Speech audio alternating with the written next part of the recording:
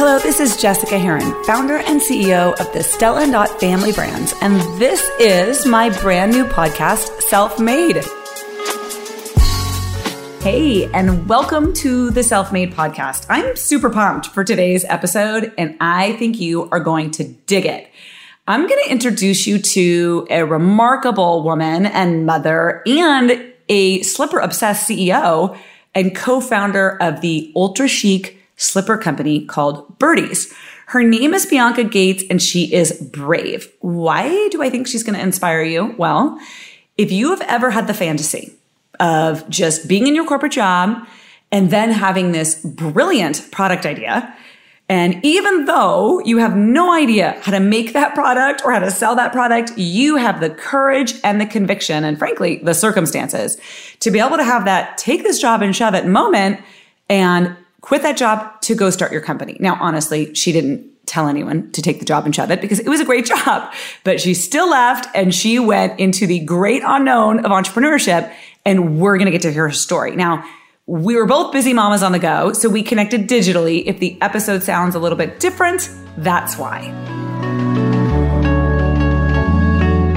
So Bianca, I met you for the very first time at a dinner. So we sit down for dinner and we're going around and people are introducing themselves. And I was being self-conscious. I don't really know what to say. I don't want to say a lot.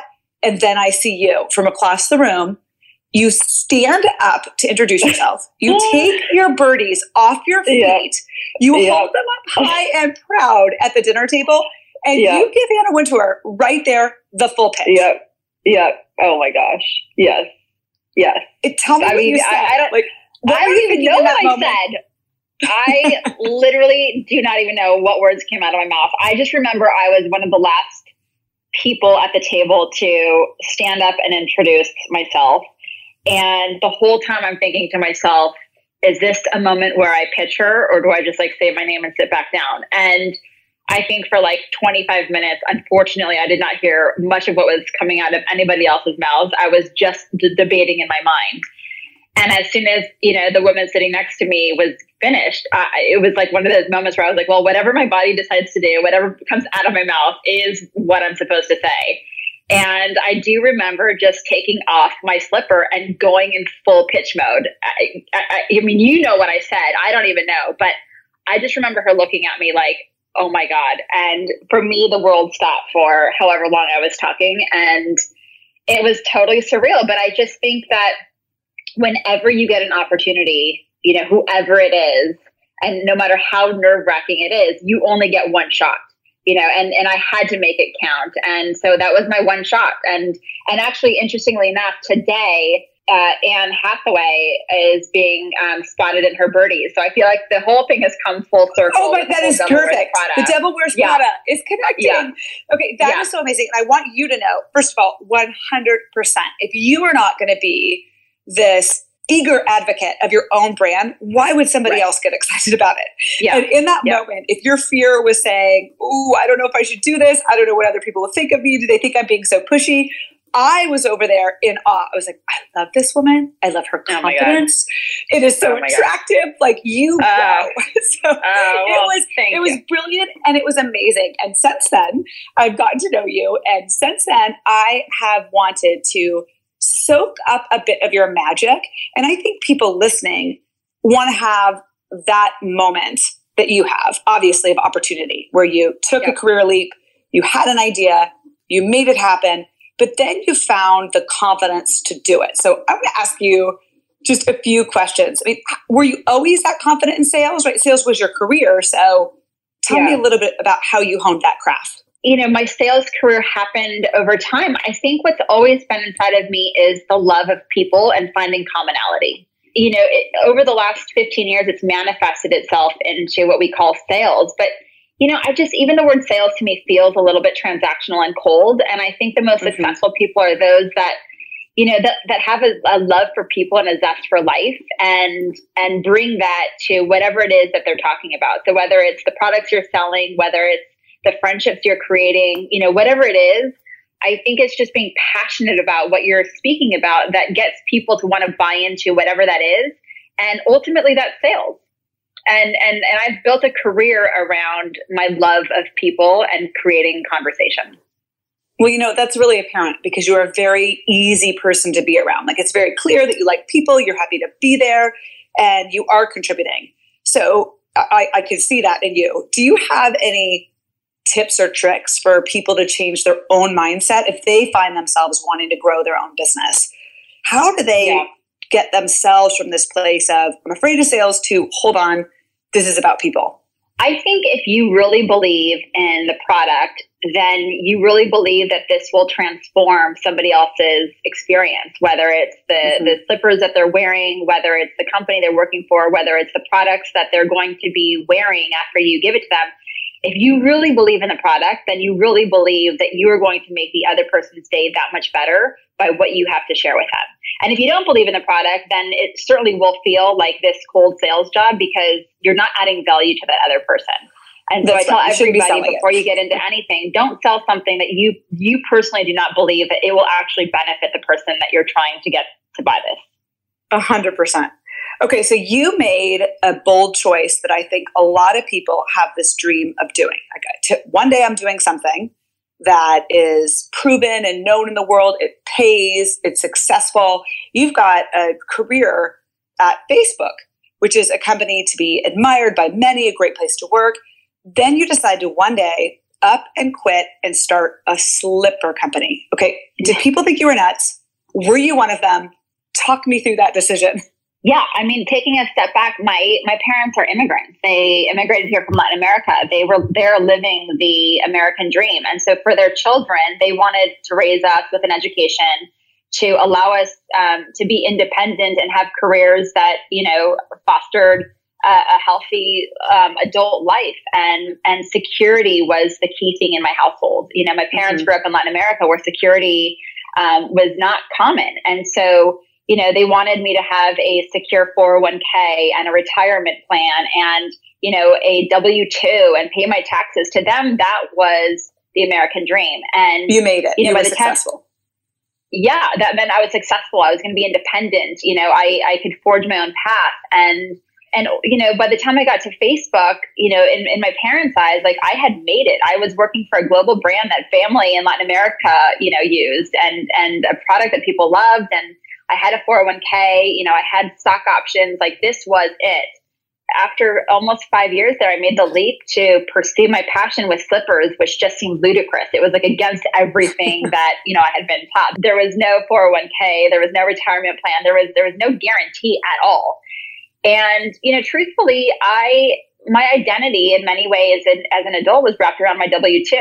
How much did I make last year? That was my value. That was my worth. That was my contribution to my family and society. And I was giving up my identity for the unknown. And that felt really, really, really scary.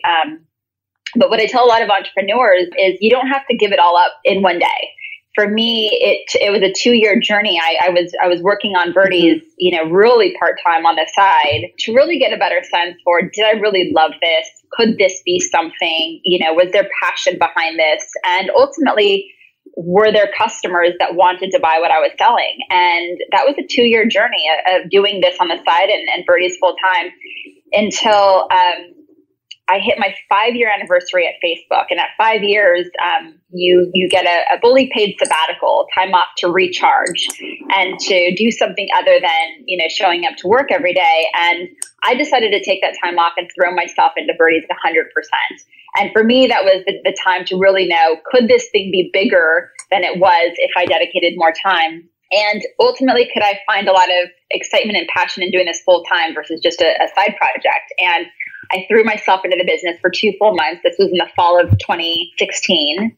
And, the business just grew rapidly and I had a lot of fun doing it. And I could see the benefit of more of my time and how it would affect the business. And when I got back to work in January of 2017, it was just this like moment where you're just like, gosh, when do you know it's time to quit your job and pursue this? Or is it just still too soon? And I think at that point, it was really a big question mark. And I kept thinking to myself, well, maybe if I hit, this milestone, then I'll know. And my husband kept saying, you don't hit that milestone unless you're doing it 100%. Like it doesn't just happen. That's right. So, at some point you have to leave.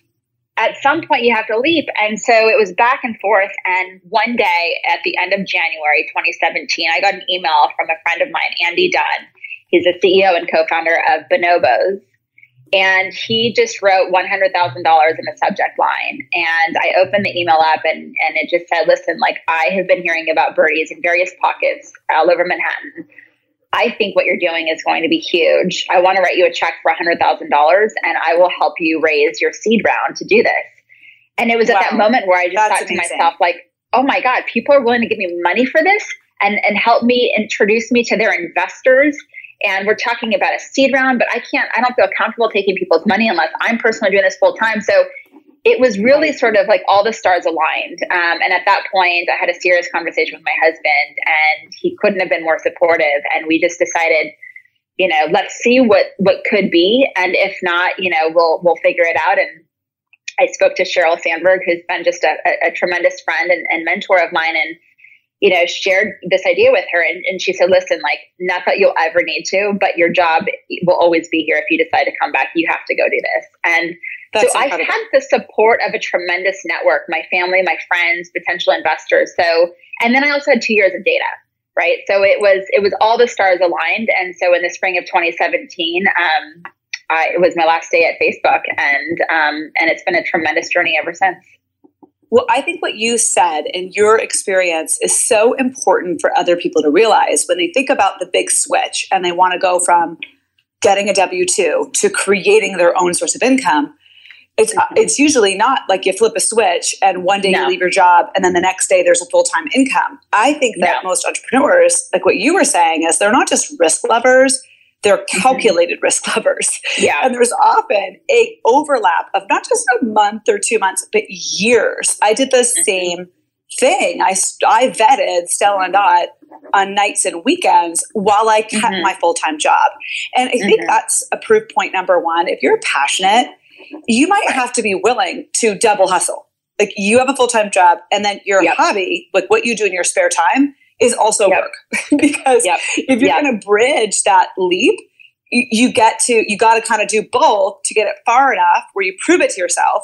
And then you don't replace your income, but you get to a point where you're saying, okay, I believe enough that I'm going to make some sacrifices. I'm going to garner support and I'm going to make a leap. That's really amazing. So congratulations. Did you ever regret it? Were there moments where you thought this wasn't going to work, or this is too small, or things where you thought to yourself, this is too hard, this is not for me? Or was it just 2017 on amazing? Amazing. I mean, obviously there's been challenges, but tremendously rewarding, amazing. I've never looked back. I remember leaving Facebook on a Friday crying and driving home. It was a 90-minute commute home and just thinking, what have I done? To Monday morning already just with a barrage of emails and like strategic planning moving forward, just thinking like, how did I ever do this with a full-time job? That's crazy. I'm so grateful for this time to do this and build. And I've really never looked back. It's been a tremendous journey. But again, 2 years worth of data points. I don't recommend anybody just diving in when it's not the right time for them. This really was the right time. Without validating that the product is wanted by customers and that they're willing to pay for it, right? But how did you do that? Because I think a lot of people who have a dream, I mean, I imagine it was very awesome. You had a friend who was in the fashion business with Andy, but did you have any idea how to go get this product designed and made? So were you have any expertise in that before you began? No, zero. I mean, so how did you figure that out? Like, if someone's sitting at home being like, I don't know how to make slippers, like, or I don't even know anybody who does, like, what do you do from no knowledge to getting an actual prototype to test? Yeah, I mean, that's a great question. And I've never spent a day working retail in my life. I mean, I was waiting tables. That was my joy. Like, I've never worked in a retail store. I can't even draw a stick figure. I don't design. My dream was never to be a fashion designer. In fact, I don't even love shopping. Like, this was like so random. But I mean, I did what I would imagine most people would do when you have like zero information about anything. I just would like Google search how to make a shoe and how to make a slipper. And I would start to buy some shoes and some slippers and study the components and cut them up. And again, because there was no pressure, because I hadn't quit my job, I hadn't taken any funding. So I didn't have any pressure to hurry up and figure it out. It just was like a fun hobby that I just was obsessed with doing. I could not wait to get home to see what other deliveries were sent so that I could cut up the shoes and study the components. And So I did that for a little bit of time. And then I had a friend of mine who had designed dresses and had a dress business for a while said to me, you know, there's this big trade show that happens every year in Las Vegas called Magic. You should check it out. And I'd never heard of Magic, but I love Vegas. And I just thought, well, we're there 50% of the way. And it just so happened that the trade show was happening like 2 weeks later. And so I just thought, you know, why don't I go and with my co-founder and check it out? You know, worst case scenario, we have a great time, the two of us in Vegas for a few days. And best case scenario, we learn something. I remember it was going to be like $1,000 to get in. And I just thought that was like way too much money for something that we weren't totally committed to doing yet. Mm-hmm. And so we made fake business cards, because if you're actually in the business, then you can get in for free. But if you're looking to buy or to sell, you had to pay $1,000. And so we created fake business cards, which is terrible. I can't believe we did this, to save on the $1,000, because we still had to pay for airfare and hotel. And when we got there, you know, we spent a ton of time getting to know the industry. And I think we left with our heads just ready to explode with information. I mean, talk about like drinking from a fire hose. And ultimately, you know, like the number one question we were asked is, do you have a tech pack, a technical pack? And I didn't even know what that was. I mean, the number of times I had to Google search, like just generic term. Totally. And I realized they needed a technical pack of like the dimensions of the different areas of the shoe and this rubber sole. And I was like, you've got to be kidding me. No, I just want it to look like this. We realized that like there was just no way that we were going to put this together to even get started. And so we had to come up with a plan B.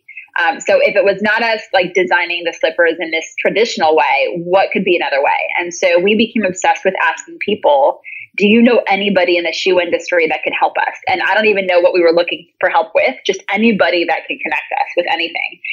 And it just so happens that my co-founder's neighbor had a new neighbor moving in from LA, having spent 30 years in the footwear business, and was retiring and moving to go live closer to his grandchildren, and agreed to meet with us. And so we met with him, and we were not interviewing anybody. At this point, anybody who knew anything about footwear that was willing to help us, we were like, yes, and let's go. So he agreed to help us. He had one factory in Asia that he worked with for 30 years. And, you know, probably not the best factory for us, just given the products we're making, but we didn't ask any questions. We used a lot of the phrases that we learned at Facebook. We applied them to Byrdie. So done is better than perfect. Keep shipping. And so we were like, let's just get something. Let's just try anything just to kind of see where this nets out. And then we'll try to find something better after that. So this guy helped us with our first run, and we prototyped with him after cutting up a bunch of different shoes and sneakers and slippers. I said, you know, this is what I want for the sole. This is what I want for the inside. It has to be this, and it has to be that, and it can't be this.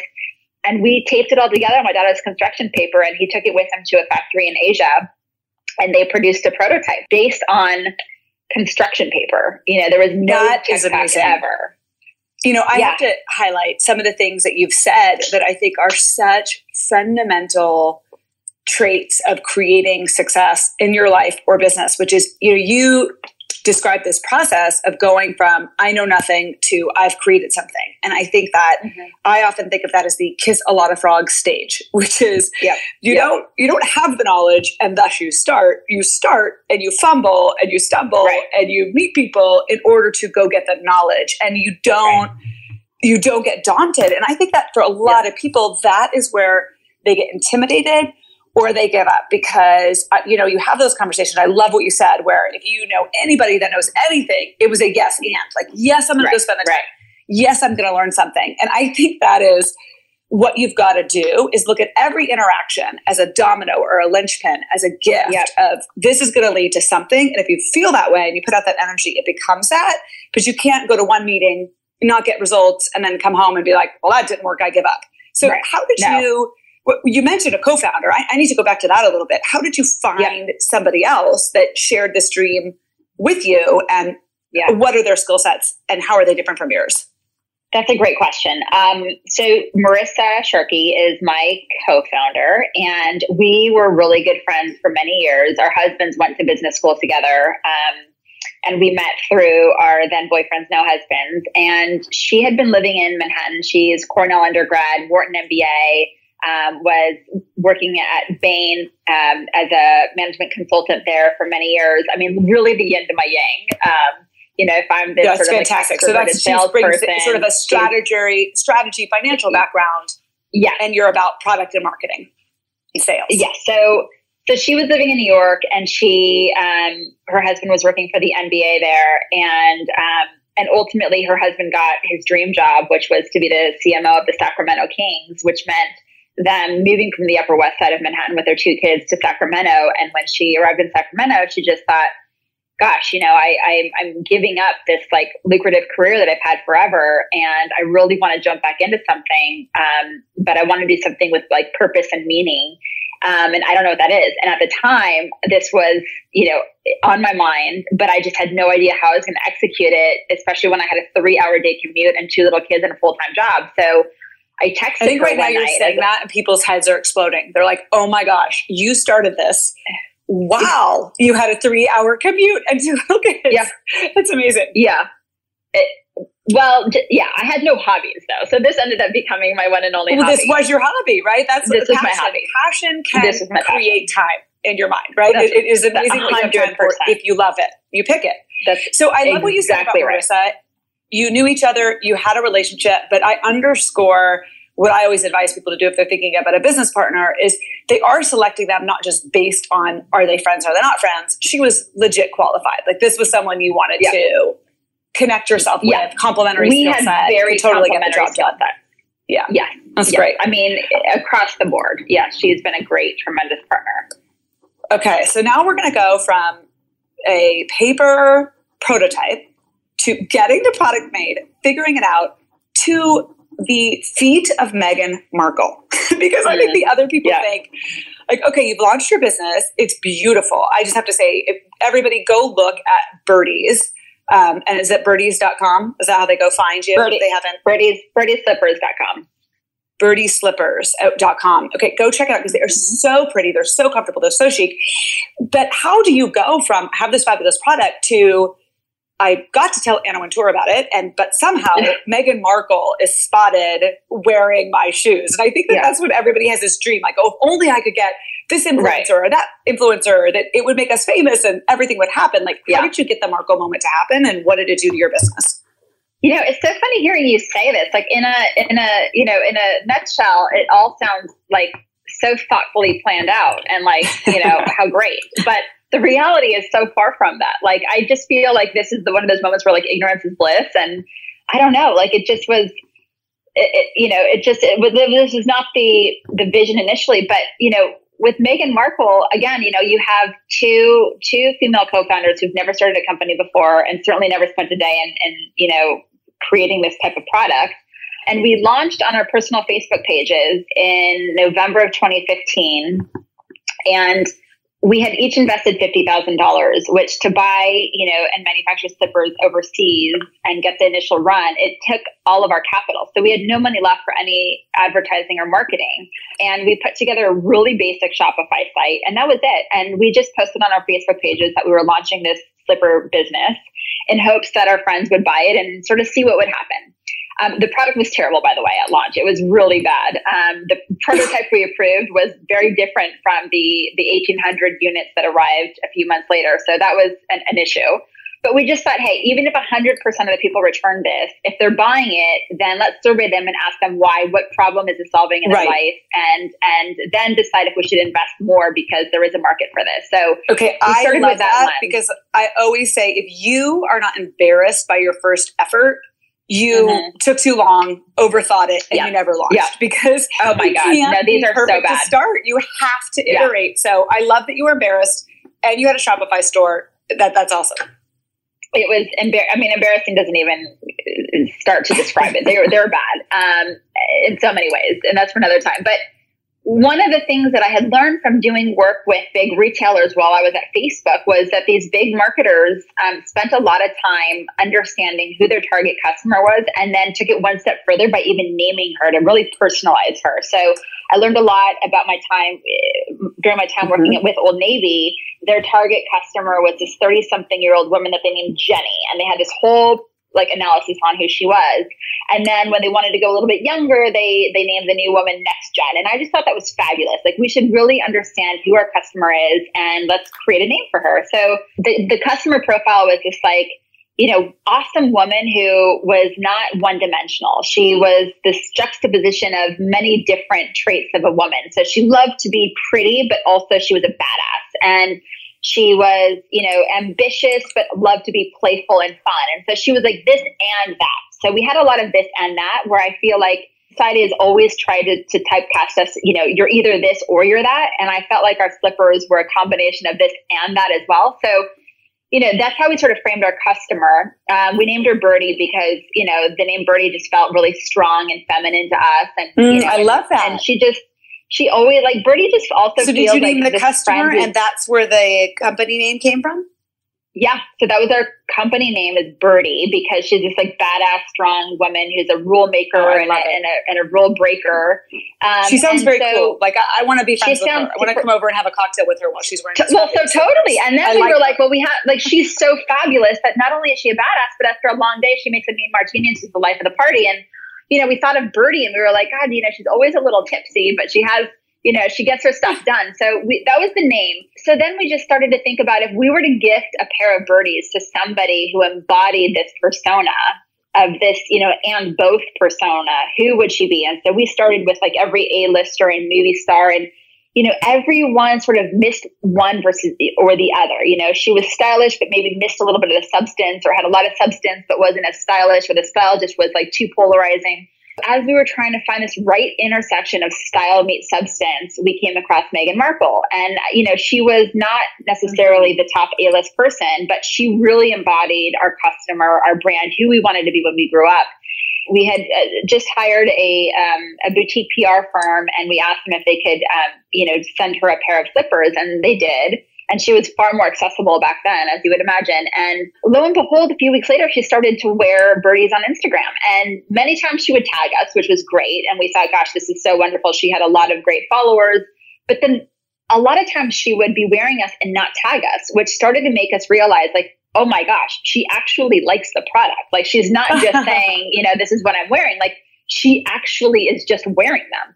And we never paid her. This was not an endorsement at all. But, you know, it was just so wonderful for her to receive product that she liked, and to leverage her, you know, her followers and her follower base to share this new product with her friends. But I think the one frustrating thing for us was that every time she would wear them, she was wearing them outside.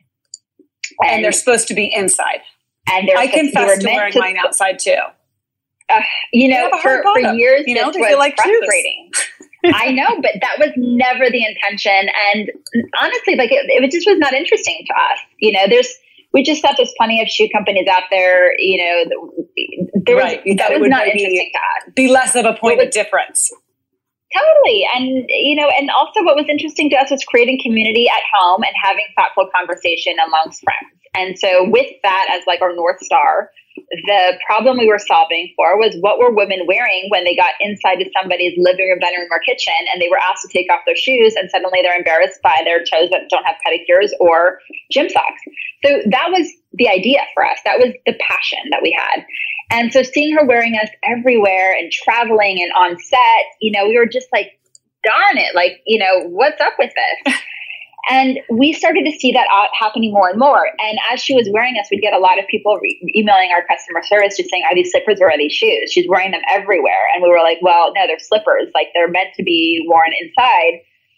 But more and more people were wearing us outside. And so that was sort of the beginning of this, you know, moment a year later where we started to ask ourselves, you know, as a founder, when do you know when it's time to pivot based on what customers are telling you, or hold the line and stay focused on the problem that you initially tried to solve? And that took us a long time to deliberate. And where did you come out on that? So what would you say Birdies is today? Are you still firmly focused on the slipper, or are you out and about too? That's a really good question. So we had an awesome intern who's going to be back last summer, just survey thousands of our customers to ask them, how do you wear your birdies? 75% of them told us that she wears this everywhere. And most of the customer quotes that supported that said, birdies are so stylish. Nobody knows that I'm secretly wearing a slipper. Those countless times of reading that one day last August, we decided, what if we created a tagline that said, birdies, a stylish flat that's secretly a slipper? What would happen? And so, part of the fun of working at a startup is you can change anything within a minute's notice. And that afternoon, we went live with that tagline. And the business exploded. And I'll never forget it. It was one of those things where we had so many people email asking us, is this a slipper? Is this a shoe? Can I wear them outside? If it's a slipper, are they durable enough out? If it's a shoe, why are you calling it a slipper? We were creating so many barriers for people. When ultimately we want them to do what they want to do with this product. So it's listening to the customer and being agile to evolve, right? I often think if you are learning, your best teacher is going to be the customer. They're going to show you the way. and you don't want to be wrong for long. And if you serve them, they'll open you up to a whole new world. That's amazing. And I totally agree. That is a beautiful tagline and I absolutely love it. And she gives her more value for the purchase too when she's able to really wear it. So that's incredible. And so everything that we design moving forward has to have that feeling of, if you were to only wear them inside, does this give you that moment where you're like, I'm slipping into something cozy and comfortable? But they have to be durable enough to be worn everywhere outside. So we added a little bit of a thicker outsole to make them more durable, but the comfort it continues to be the same, only more durable for the outside. So I think for the modern day woman, she doesn't want to be told how to wear this or what to wear or, who she is. Whether it's a slipper, whether it's a shoe, you make the call. You're the badass woman. You're the one making an investment in this product. You decide how you want to wear these. Whether you're wearing them inside or outside, they're great for both. They're the most versatile slipper/shoe in the world. That's fantastic. Okay, so I have to ask you, because when people are thinking about building a brand from scratch today, they are often thinking about, how can I go direct to my customer? I can set up a store. I can sell on Facebook. And you actually came from the experience of helping brands put retail partnerships on Instagram and Facebook. So do you have knowledge that you've used for Birdie slippers that you could give other solopreneurs or dreamers out there thinking about what's the best way to use social media? I mean, maybe they're not going to start out hiring a PR firm that might help gift Meghan Markle or other A-listers, but what can they do without a big budget on social media to get the word out? That's a great question. You have to have a very strong point of view and something that is you. So, before the PR firm, before any of that, you are going to probably launch an Instagram account and you have to have a point of view. Who is your brand? And the celebrities that you seed your product with will then follow what your brand ethos that you're creating, but you have to create that vibe. I would say the one thing that most brands underestimate, including ourselves, is the amount of content that you have to produce. Every day you're posting on various channels. And so in many ways you become a content creator, and then you start to understand who your customer is and you want to be able to personalize that message at scale. So when you're running, Facebook ads and Instagram ads, you can personalize your message to different customer segments, but that creates more creative work and pressure. So get ready to create a lot of content and creative, but in order to do so, you have to know exactly what your brand stands for. Be specific. Don't try to be all things to all people, but know your customer. Totally. Create beautiful content for her lifestyle and deliver it. That's fantastic advice. Okay, so you talked about your customer and Birdie being and not being put into a box. So I'm going to ask you the question that everybody asks every mom working, which is the mom working balance question. Because I always used to kind of hate this myself. I'm thinking of it as like the lady view, which is like, why doesn't anybody ever ask my husband how he manages to be a partner and do this? Yeah. But I actually think it's not that we shouldn't ask moms, it's that we should just ask everybody. Like if you're looking to, I always think of starting a business as you don't just start a business, you really should be more thoughtful about starting a life because you give so much to your business. You have to be passionate to elevate you over the obstacles in order to make it, not give up. And you got to be happy and thrive along the way. So how do you look as a person who has a family and other people in the world that you love? And do you have boundaries? Are there challenges, or what are the tips where you've said, I've been able to integrate and feel like I'm thriving at work and thriving at home? Yeah, I mean, I think for me, it just starts with being passionate. I am so obsessed with what we're building every day that I get to go home and feel like I'm able to give back to my family because I feel so lucky that I had, 8 hours in my day to do something that's really fulfilling to me. And if you go to work every day doing something that you're not passionate about, not fulfilled, you'll probably go home feeling, not as energized. And so number one depleted. is, depleted. Yeah. Energy depleted. Not shining a light not sure that why other people can enjoy. Totally. And I feel so energized with what we're doing that by the time I get home at night, I'm able to give back to my family. And I would say the other thing is this has been a family business in many ways. This started with a conversation in our kitchen, and before we had offices. Well, you used your daughter's construction paper, so she has equity in the business. She has a lot of materials, right? That's right. And even at night and weekends, they would help us form an assembly line and stuff the slippers in the boxes and the little gift card notes in there. And then on the way to school in the morning, I'd have my car full of birdies, and we would stop by FedEx and USPS, and the kids would jump out of the car and start just bringing the boxes into the shipping company. That. You showed them what success is really about, which is the hard work, the heavy lifting, like doing all the jobs, doing all the things that it takes to make it happen. I love that. That's right. So, so it's, for me, I think balance isn't about, work and then home. It's how do I integrate everything into one? And I tell this to my team. I say, I'm a mom 7 days a week, which also means I'm working 7 days a week, but that's what works for me. I can't be a businesswoman Monday through Friday and then a mom Saturday and Sunday. Mm-hmm. That would make me feel bad. I do want to be able to coach my daughter's soccer team on a Friday afternoon or, go to a parent teacher conference on a Wednesday at 10 a.m. I do have to then make up the work, and I'm okay doing that, which just means that like my personal life and my work life must bleed in together.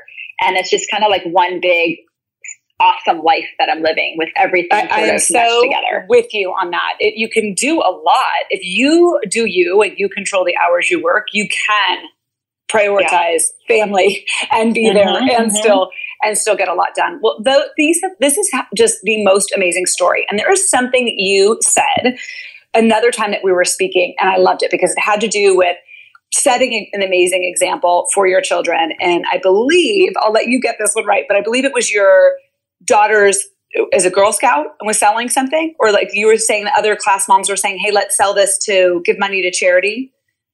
Oh, yeah. Saying something like, why don't we just sell?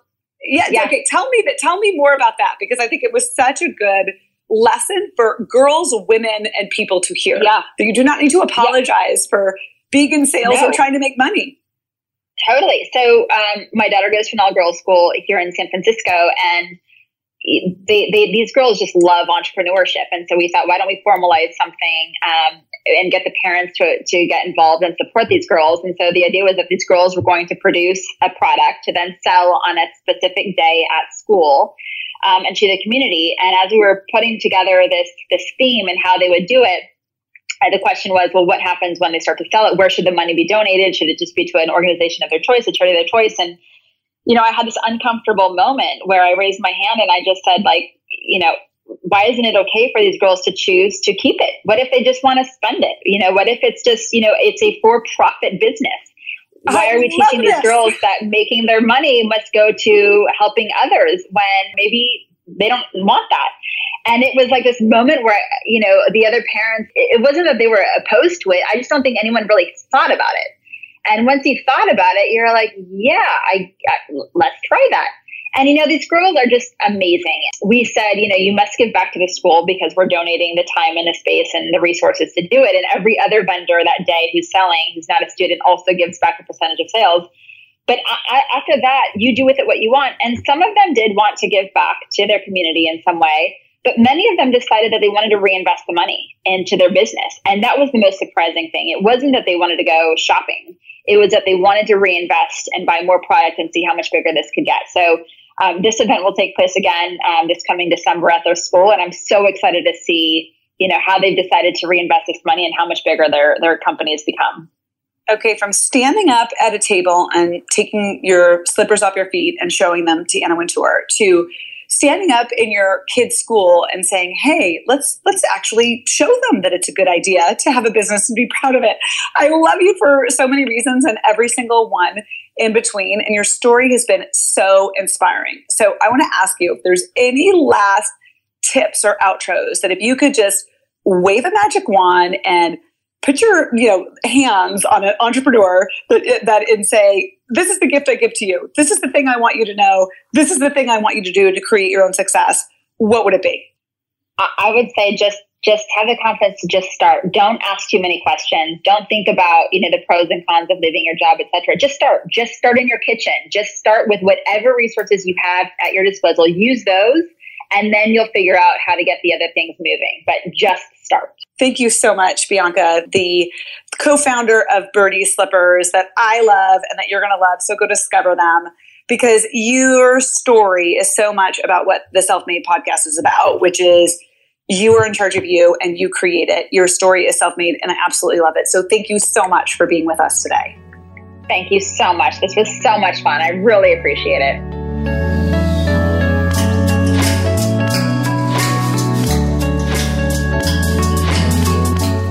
Wow, that was a powerful episode. And I hope, as promised, it was inspiring to you. And why I think it was a powerful conversation, because we heard Bianca doing something that all people that want to be self-made, that want to create more in their life, have to do. You have to take a leap into the unknown. You have to have courage and conviction. I mean, I felt that way when I made the decision to go all in with Stella & Dot and went into a category and sales channel that I really had no knowledge of. I had to be okay looking like a fool. So in keeping with our weekly tradition, I want to challenge you to take action in the birdie spirit, in that courageous spirit of someone who wants to make more of their own life. What are you willing to do where you have no idea what you're doing? You may be a fool, but you're gonna do it anyway because you believe that greatness may be on the other side of it. It could be that you got to stumble around and figure it out. That's okay. That's what learning looks like. That's growth and that's evolution. Is it deciding to build out more of a personal brand on social media? Even if you've been afraid or panicked to hit the live button, if you've thought, who would want to see my content on Instagram? Maybe that's it. Maybe it's the opposite for you. You've been behind a screen where you're totally comfortable, but you've not yet really marketed your business because you're not doing community events and pop-ups and conferences and trade shows and actually representing your brand confidently in person. I want to ask you this. What is it that you have no idea how to do that you are going to commit to doing this week? Not because you're going to measure success as, did I get Insta results?